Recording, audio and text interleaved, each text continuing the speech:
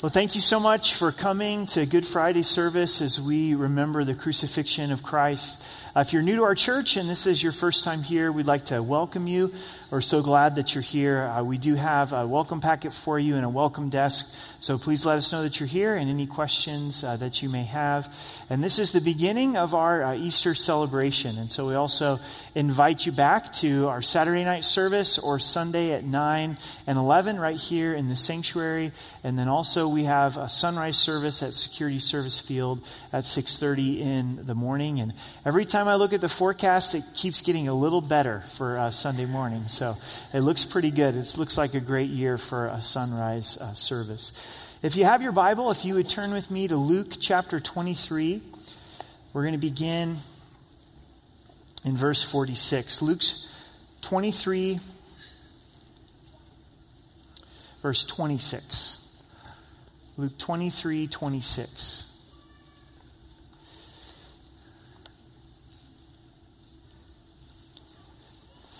As we pray together, let's just welcome in the Holy Spirit to lead us and guide us in truth, to cause us to be in awe of Christ, that Christ would be glorified. So let's pray together. Father, we thank you for the gift of your Son, his sacrifice upon the cross for our sins, his death and resurrection. And we do ask that you would send the Holy Spirit to lead us and guide us into your truth. No matter if we have walked with you for years or we're just getting to know you, just hearing about you, that we would see your great love for us. We're humbled by the gift of your Son. Father, we love you and we thank you. In Jesus' name, amen. It's really the cross of Jesus Christ that led me to the Lord. Romans 5:8 declares, the Bible says, but God demonstrated his love towards us, and while we were yet sinners, Christ died for us. At the moment that God got a hold of my life, he spoke that truth into my heart. I didn't know the reference. I didn't have that verse memorized. I was a freshman in high school, walking home from the basketball gym, looking to all the wrong things to try to fulfill my heart and my life. And the Lord spoke to me and said, Eric, while you've wanted nothing to do with me, I've wanted everything to do with you. Wouldn't it be amazing if God died for us when we were at our best? He died for us at those moments where we loved the Lord, that we were walking with him. But that's not when God demonstrated his love towards us. He proved his love for us. It was on open display for us while we were yet sinners. He loved us while we were at our worst, when we don't want anything to do with him, when our heart is opposed to him. That's when Christ died for us. The cross really is what grabs our affection and arrests our attention. Listen to these two quotes about the cross of Christ. This is C.S. Lewis. It cost God nothing, so far as we know, to create nice things, but to convert rebellious wills cost him crucifixion. When God created the universe, he spoke things into existence. It's majestic, it's powerful, but it doesn't seem difficult for the Lord. It doesn't seem hard for the Lord. There's not necessarily sacrifice involved in creation. But in order to save you and to save me and to get a hold of my rebellious will and your rebellious will, it took the sacrifice of his Son. And then John Stott said this, before we can begin to see the cross as something done for us, we have to see that it's something done by us. So before we see that it's something that God has done for us, we first have to realize the reason that the sacrifice of Jesus Christ exists is because of my sin. It's my sin that sent Christ to the cross. If I wasn't a sinner, then there wouldn't be the need for Christ to die upon the cross. Do we see ourselves there this evening as we'll read through the crucifixion? That I'm the one who caused Christ to go to the cross, that his love for me, to die for my sins and rise again so that I could be his child. We're going to focus on the 7 sayings of Christ tonight. We're going to jump from a few of the Gospels, read through the Luke narrative. When a loved one, a friend, a valued person is passing away in your life and you have the opportunity to hear their last words, aren't they valuable to you? Aren't they significant to you? Don't you just stop and pause and say, I want to hear what you have to say? And these are Jesus' last words in his humanity before he died upon the cross. Is it coincidence that there's 7 sayings of Christ upon the cross? We see the number 7 throughout Scripture, don't we? What did God do on the 7th day? He created the first 6 days, and the 7th day he rested. The number 7 speaks of completion, and Jesus has 7 sayings as he is completing the work of salvation and bringing us ultimately into the rest of God. The physical agony and suffering of Christ, with each breath, would be difficult to breathe. Stepping up on the nails of the cross and pulling himself up by the nails in his wrists to be able to speak and say these words.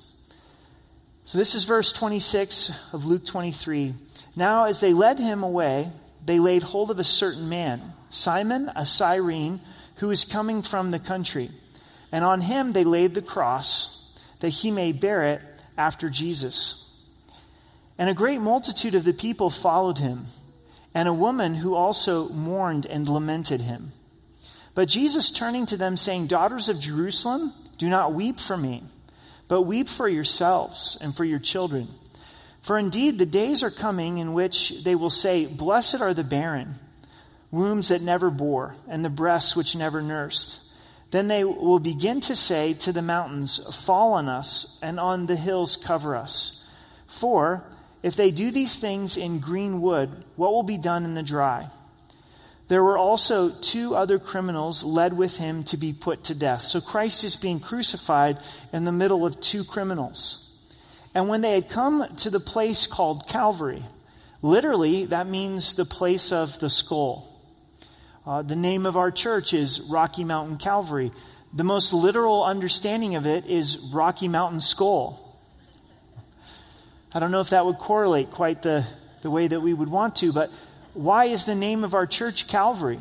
Because of the cross, because of the importance of knowing that Jesus died for us and proclaiming the message of the gospel. Why was this called the place of the skull? Was it the mountain that Christ was crucified looked like a skull? Was this the common place of crucifixion, and so it had this name of death? They crucified him, and criminals, one on his right and the other on his left. They crucified him. They nailed Christ to the cross. And this is the first saying of Christ. Then Jesus said, Father, forgive them, for they know not what they do. And they divided his garments and cast lots. Father, forgive them, for they know not what they do. This is amazing. You think about what's our reaction when someone cuts us off in traffic. It's not, Father, forgive them, for they know not what they do. It may be more like, Father, get them, because they know exactly what they do. The grace of Christ, as he's being crucified by these Roman soldiers, and they're casting lots. They're playing a game at the foot of the cross. They're gambling to see who will win the lottery to have his garment. They have no understanding or respect of what is taking place. Too oftentimes we're playing games at the foot of the cross. We don't stop to realize the magnitude of the creator of the universe, our wonderful Savior, dying on the cross for us. And Jesus had the right to speak judgment. He is the righteous judge. He could have pronounced that upon these men, but instead he cries out to the Father. His attention is upon the Father. He's doing this out of obedience to the Father and says, Father, would you forgive them, for they know not what they do. The blood of Jesus, as the blood is beginning to flow from his wrists and from his back and from his feet, is what brings the forgiveness for our sins. Throughout the Old Testament, there was animal sacrifice for sin. Could never take away sin, only covered sin. Jesus, as the Lamb of God, is being crucified. And by faith, as we believe in the finished work of Christ, guess what takes place? We're forgiven. The freedom of knowing that we are forgiven of our sins. Are you living in that freedom? Are you enjoying that freedom? to taste and see that God is good, that this sacrifice of Christ resulted in the fact that I'm forgiven. Before a person receives Christ as their Savior, there's that weight of sin. There's that conviction of sin. And what can cleanse me of my sin? What can cleanse me of my guilt and the wrongs that I've done? And the moment that we receive Christ as our Savior and trust Him as our Savior, He washes us from our sin. But even as believers, we need to continue to live in the forgiveness of God. Live in the grace of God. It's at the cross of Jesus Christ that results in us experiencing the forgiveness of sin. Ephesians 1:7 says this, "In Him we have redemption through His blood, the forgiveness of sins according to the riches of His grace."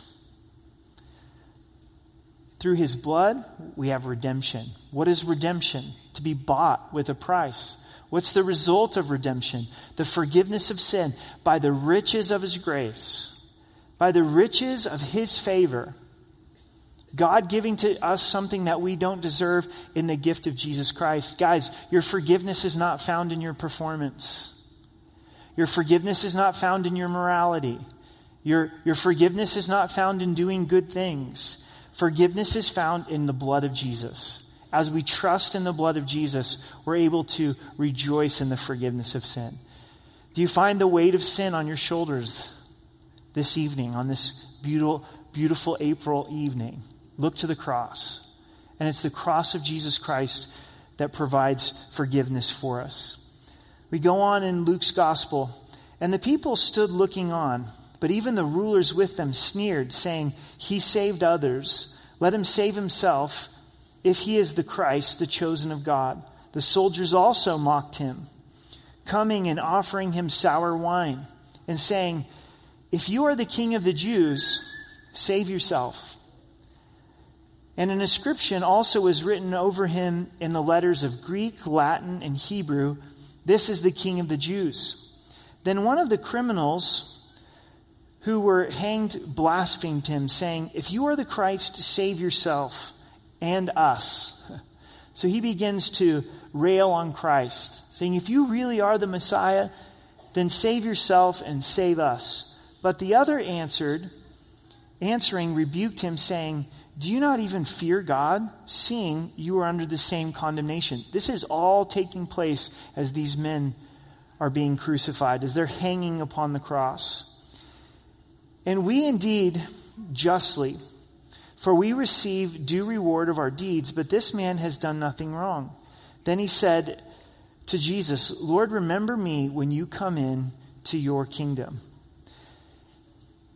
Everyone is mocking Christ. This is the voice of the soldiers. It's the voice of the religious leaders. It's even the voice of the one criminal who is next to Jesus. He's railing on Christ. But there's something different about this one man, this one criminal. And he turns and he looks to Christ and he says, "Will you remember us today as we die? Will you take us into your kingdom?" It's an expression of faith. It's an expression of understanding that Jesus is God, that Jesus has the power to be able to forgive his sins. And here's the second saying of Christ. "And Jesus said to him, Assuredly I say to you, today you'll be with me in paradise." Today you'll be with me in paradise. This is very lavished grace upon this criminal. He realizes he deserves to be crucified. He's never had the opportunity to go to church. He's never had an opportunity to read the Old Testament.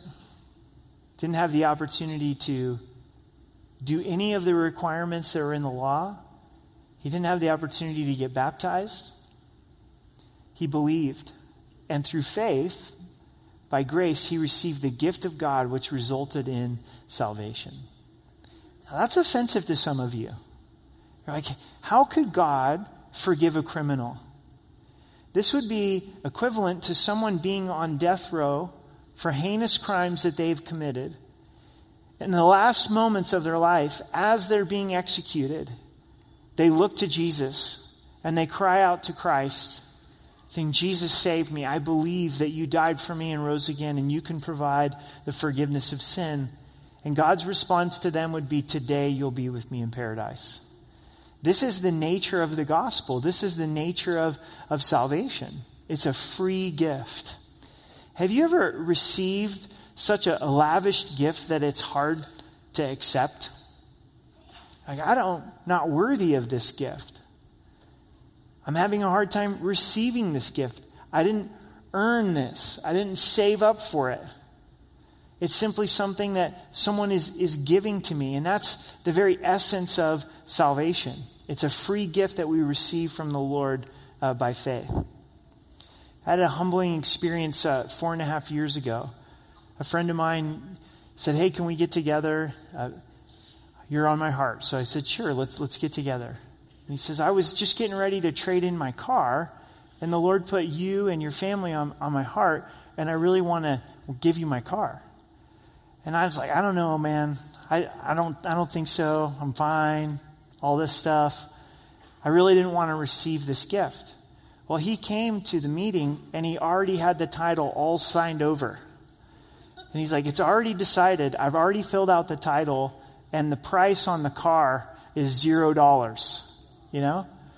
And I was like, man, this is really hard to be able to receive that kind of grace and receive that kind of gift. And the car's been a real blessing to our family, and a lot safer for the kids to be riding in, and hasn't broke down, and it's been a blessing. And that's such a small thing compared to salvation. That's such a small thing compared to God giving his son for us. But salvation is a gift. You can't earn it. You can't receive it. You can't pay it off. It's a gift that we receive by faith. And Jesus takes this man to heaven. I'm going to jump over to John 19. You don't have to turn there, but this is the third saying of Christ. And then we're going to get back to Luke, so you can stay right in Luke, and we'll be back in Luke in just a moment. In John's gospel, we see Jesus putting his attention upon his mom Mary. And he looks at her and he says, woman. Now, in our context, to call a lady woman comes across disrespectful, right? If I go home and see my wife Amber and say, hey woman, how are you? You know, it's probably not going to go over too well for me. It will no longer be Good Friday. But for Jesus, in several different instances, he uses this, and it's a term of endearment. And the pain and the agony that must have been there for Mary as she's watching her son be crucified. She knew that her son was the Messiah, but like so many others, she probably had the expectation that Jesus was going to overthrow the Roman Empire, that his life wasn't going to end in the crucifixion. They hadn't grasped the resurrection. And Jesus says, woman, behold your son, and son, behold your mother. The only disciple that was at the cross was John the disciple. So he looks at his mom, he looks at John, and he says, Mom, here's your son. Son, here's your mom. He wants to make sure that his mom is cared for at his death. Again, there's only so much words that Christ says from the cross. So what does this teach us? What's the significance of Christ doing this? It shows how Christ, throughout his life, cared for other people's needs above his own. That he had the mind of a servant. And his mind, even in his greatest point of agony, wasn't upon his own suffering, but was on the suffering of his mom. And he wanted to bring comfort to his mom. Do you think John and Mary were bonded from this point forward?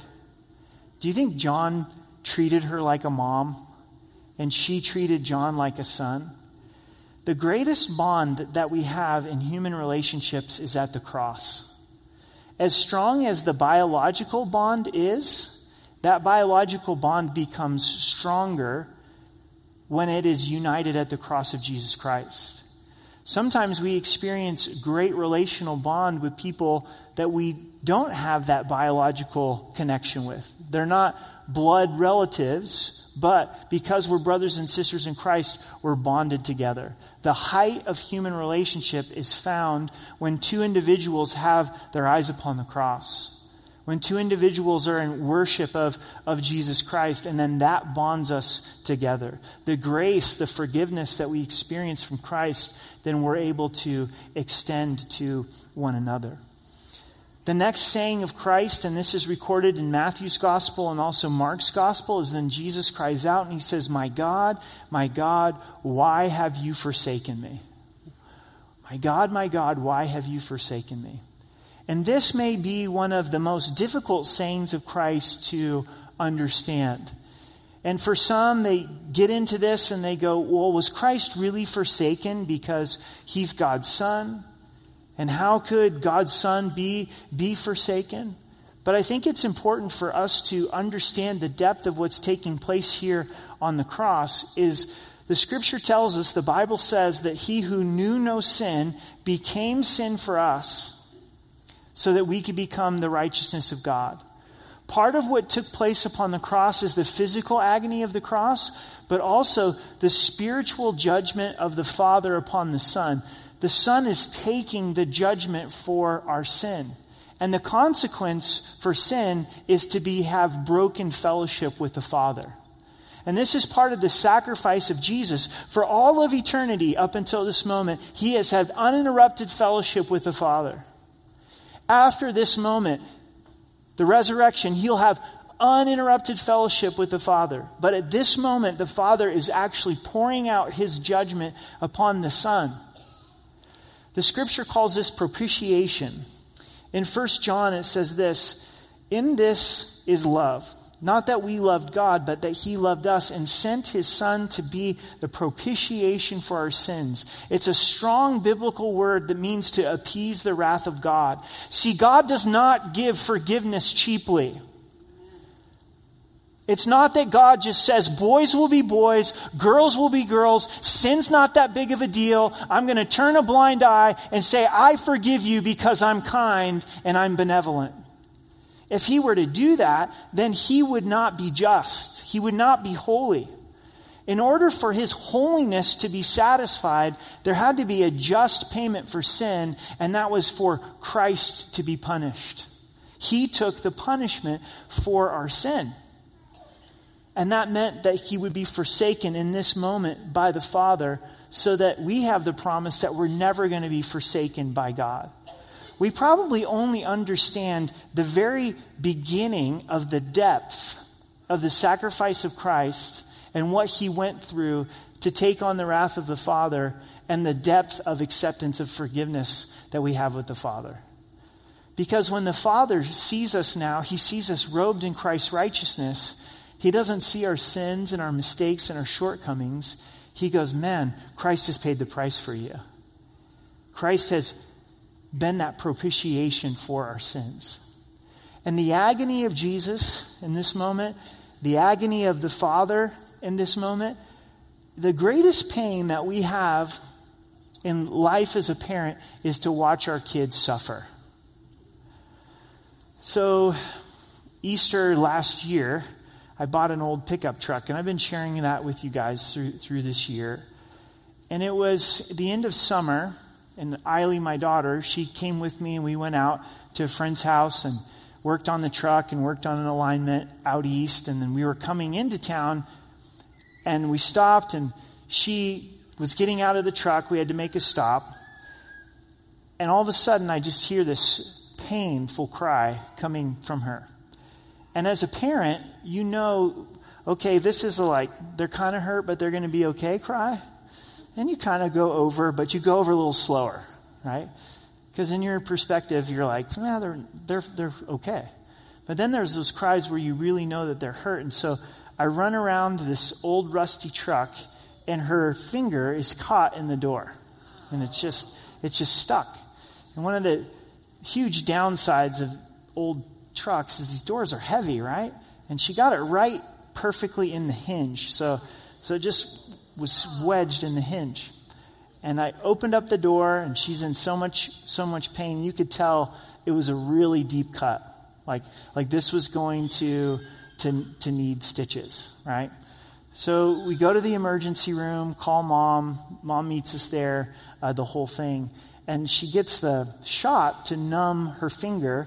And for some reason, it wore off by the time they did the stitches. And they did the stitches pretty quick. And the doctor said that happens sometimes. Sometimes you are those lucky individuals where it doesn't work quite right. And man, it just hurt me. It hurt me to see her be in so much pain. And thankfully, she was okay and didn't lose her finger, got her stitches, and she's all healed up. And that's when the truck got really expensive with the emergency visit. And here's the father looking at his son. This is his son. This is the one that the father says, this is my boy. This is my beloved son in whom I'm well pleased. And I'm the source of his suffering. The Father in his will sent his Son. The Father loves us enough to sacrifice his Son, for the Son to be the object of his judgment so that we could have the forgiveness of God. Then after this, in John 19, Jesus says, I thirst. I thirst. Physically, he had to be so thirsty. The agony of the physical thirst and the dehydration, but there's more to this. The fellowship with the Father has just been broken. He's never been absent, this communion with the Father, and he thirsts for that fellowship with the Father. What do you thirst for tonight? What are you really hungry for? And are you thirsting for that fellowship with the Father? Jesus was willing to thirst so that our thirst could be quenched. Our thirst could be satisfied through him being the living water. And then John 19 verse 30, it says this. Jesus cried out and he said, it is finished. It is finished. Literally meaning paid in full. Paid in full. The price for sin has been paid in full. A joyous experience is when you get notice that a loan has been paid in full. Make those payments, make those payments, make those payments, make those payments, paid in full. I remember when we got our student loans all paid off, the last one was paid off, paid in full, and we did the party dance, right? No more student loans, right? And they're all paid off. They're so easy to get and so hard to pay off, right? I can't imagine what it'd be like to have the mortgage paid off. That's going to be awesome, right? But here, our sins have been paid for. Jesus says, you've been bought with a price. I have paid the price for your sins. It is finished. And then back in Luke 23, verse 46, Jesus says, Father, into your hands I commend my spirit. The seventh and last saying of Christ. And he died. At this moment, he died. He dismissed his spirit. He has power over his spirit. The way Jesus died is the way that he lived. He lived with his spirit being in the hand of the Father. Living to do the will of the Father. And in this moment, he surrenders his spirit to the Father. 1 Corinthians 15, verse 3 and 4 is really the focus for us during Easter celebration. It says, For I delivered to you, first of all, which I received, that Christ died for our sins according to the Scriptures, and he was buried, and that he rose again the third day according to the Scriptures. This is how we're saved. It's through the death, the burial, and the resurrection of Jesus Christ according to the Scriptures. This was God's plan beforehand, so that we could stand in salvation and know that we are saved by God. John Piper summarizes the cross this way. Life is wasted if we do not grasp the glory of the cross, cherish it for the treasure that it is, and cleave to it as the highest price of every pleasure and the deepest comfort in every pain. What was once foolishness to us, a crucified God, must become our wisdom and our power and our only boast in this world. In the deepest pain of life, we can go to the cross of Jesus Christ. We can go to our crucified Savior and know that he understands. I believe that there's those here tonight that God wants to comfort you with his love and heal your broken heart that can only take place through the cross of Jesus Christ. There's no pain that Jesus doesn't understand. And as you come and you take communion tonight to fellowship with Christ in his suffering and say, this is the pain in my life, and you, Jesus, my crucified Savior, can give me strength and comfort in the midst of this. But also, the height of every pleasure flows through the cross. We don't deserve the good things that God gives to us in life. And why does he give those to us? Because we're his children. Why are we his children? Because of the crucifixion of Christ. So those good things in our lives, as we're able to take communion tonight, we're able to say, Jesus, thank you. Thank you, thank you, thank you. Not only do you meet me in my pain, but also every blessing is flowing through the cross of Jesus Christ in my life. And as we close tonight and before we get into communion, I want to give you an opportunity to receive Christ as your Savior. Just like the man who turned to Christ and said, Jesus, today, will you take me into your kingdom? If you're willing to come to that place of realizing I'm a sinner. There's nothing that I could do to bring about salvation before a holy God. I'm dependent upon a free gift. And guess what? God's already signed the title. He's already signed it with the blood of his Son. You have to be willing to receive it. And how do you receive it? You receive it simply by faith of saying, Jesus, I believe that you're God, that you died for my sins and rose again. I'm repenting from my sin. I'm turning from my sin and asking you to be the Lord of my life. It's more than fire insurance. It's more than being saved from hell and being able to go to heaven. It's saying, Jesus, you're wonderful. Jesus, you're awesome. And I want you to have my life. I want to be in relationship with you. If you've never made that decision and you'd like to tonight, very simply but very powerfully, as we pray, I'm going to give you an opportunity to raise your hand. And you're not raising it to anyone else or to me. You're raising it to Christ, saying, Jesus, I'm putting my faith in you and I'm receiving that free gift of salvation. So let's pray together. Father, we're humbled by your love for us. We're thankful for the sacrifice of your Son. We realize that we can't save ourselves through works or being a good person or charitable actions or deeds. It's only by your grace through faith. Father, would you speak to hearts? Would you speak to those that don't know you, that they would trust you for salvation? If you've never received Christ as your Savior and you would like to, would you just raise your hand and leave it up? Make eye contact with me. Praise the Lord. See your hand there. Praise God, your hand as well. Praise the Lord, your hand. See you there in the back. Anybody else today that says, man, I need to trust Christ for salvation? Praise the Lord. It's awesome. Pray this prayer with me. Jesus, I believe that you're God, that you died for my sin and rose again. I turn from my sin and receive your grace and forgiveness. Be the Lord of my life. Thank you for saving me and thank you for forgiving me. Lord, we thank you for those that have responded to the gospel, and God, would you bless them? Just as we've read in your word that forgiveness comes through faith in the blood of Jesus, that you would wash their sins from them. That they would have the joy of salvation, of knowing that they're your children. Would you protect them and grow them in you? And we love you and we thank you in Jesus' name. Amen.